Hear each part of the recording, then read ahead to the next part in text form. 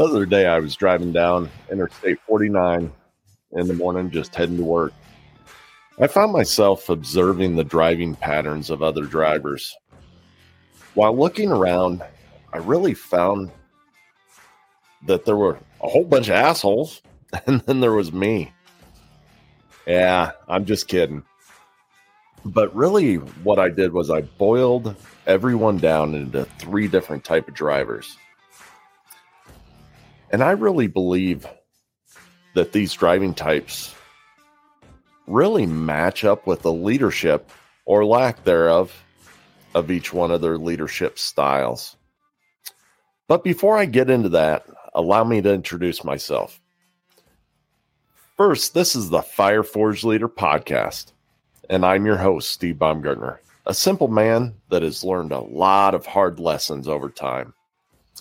The mission that I have here is to deliver these lessons that have been forged on the front lines in every effort to help you, the listeners, grow in your leadership without having to learn them the hard way like I did. So as I'm driving down the road the other day, I was doing like 70 and a 65. Really, officer? What do you mean you don't believe me? Hell, it must be that speedometer that's broke, because that's what I was doing with 70 miles an hour. Anyways, as I was driving down the road, I saw some people that were just absolutely flying down the road. You know these assholes. They're these aggressive drivers. And I'm guessing that they were probably breaking, 90 miles an hour or even better. As they were driving, they would speed up, they would slow down, they'd make really sharp cuts in front of people. They would slam on their brakes. They'd be cussing out other drivers. And really, they were just intimidating all the way around. On the other end of that spectrum, there were the meek drivers. You know this type 2, right? The speed limit 65. They're driving at about 40. Seems like 20. They don't have a care in the world. They don't have anywhere to be. And they're definitely in no hurry to get there. Nice enough people, but they always seem like they're the turtles that are in everybody else's way. Which leaves me with the final driver, the ones that I would call assertive drivers. And I would put myself into this classification. When I'm driving, I generally drive pretty consistent. Most of the time when I'm on the interstate, I have the cruise control on. I don't speed up or slow down. I gradually come up to other drivers, the meek drivers. I put on my turn signal. I go into the other lane. I put my turn signal on, come back into the lane. I don't allow the other drivers to really get to me, right? I'm out there. I'm enjoying the ride. I got a podcast on. I'm listening to some music, or I'm just being inside my own head. So when I look at those three types of drivers, the aggressive, the meek, or the assertive, it got me to thinking about how, people generally fit into these classifications as leaders as well. You have those aggressive leaders, right? The type that, I've been around quite a few of these in my lifetime. They like to intimidate, right? They like to be the big man in the room. They like to use an intimidating voice. They like to put people down. They like to threaten people. It's that type of person that likes to just crawl up your ass and live there. They also, whenever you have a decision that you've made or, you have an opinion on something, they treat you like you're dumb. They throw their hands up and they're like, how the hell could you even think that way? Right? You can never do anything good with an aggressive leader. You also have meek leaders, right? They can't answer a question.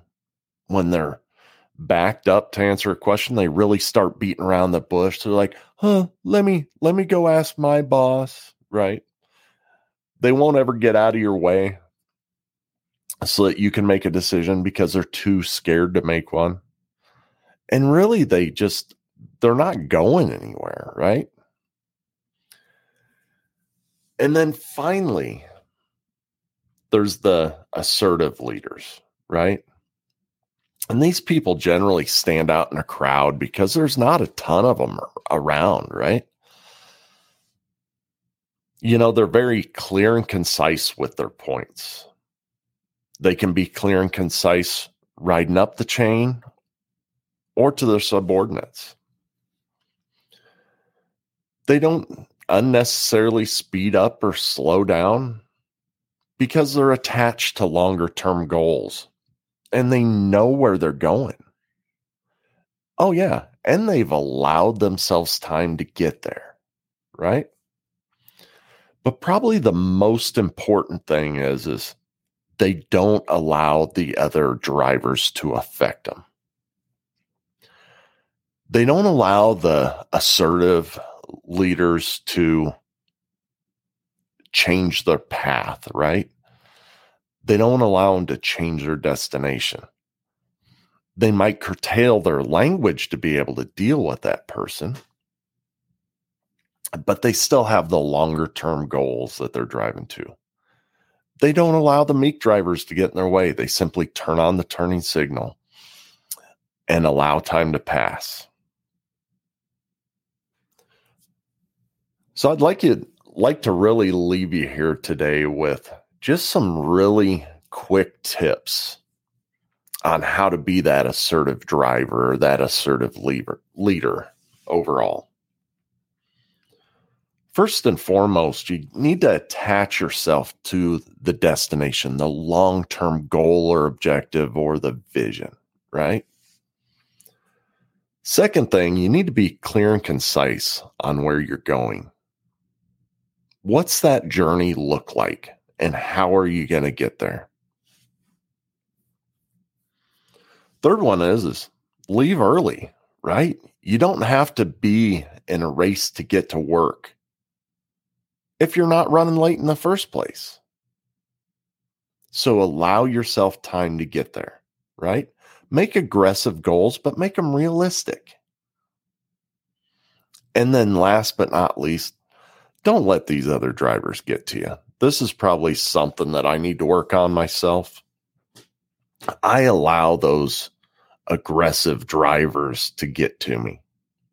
And I allow them inside my head to take up space and get at me and make me second guess my leadership style.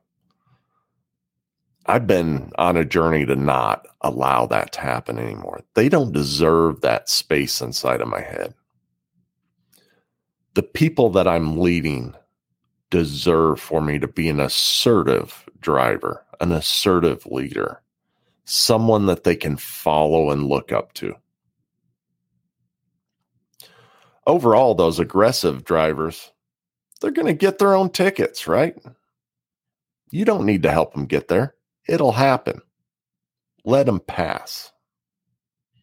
The meek ones, they're going slow enough. Just pass them by. Allow them to hop in with you. But if they don't want to hop in with you, they don't need to be on the same journey. And then overall, just enjoy the ride. Turn up the radio. Cancel out the rest of the noise. Enjoy that podcast. Overall, just enjoy the ride. So I know this one was a little bit short, and I hope you got something out of it. So if you appreciate what you heard here today, I invite you to give this podcast a rating. And then if you feel it in your heart, please leave me a detailed review. Those ratings and reviews, what they do is they really help us move up the charts so that we can get this message out to more people. And then lastly, hit that subscribe button so that you don't miss out on a single episode of the Fire Forge Leader podcast.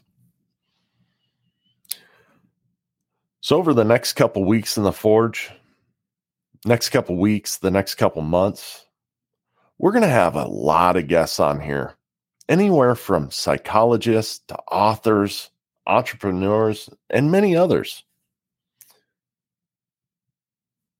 Along the way, I might even have a few interesting things to say myself. So don't forget, words without action are meaningless. They're totally worthless.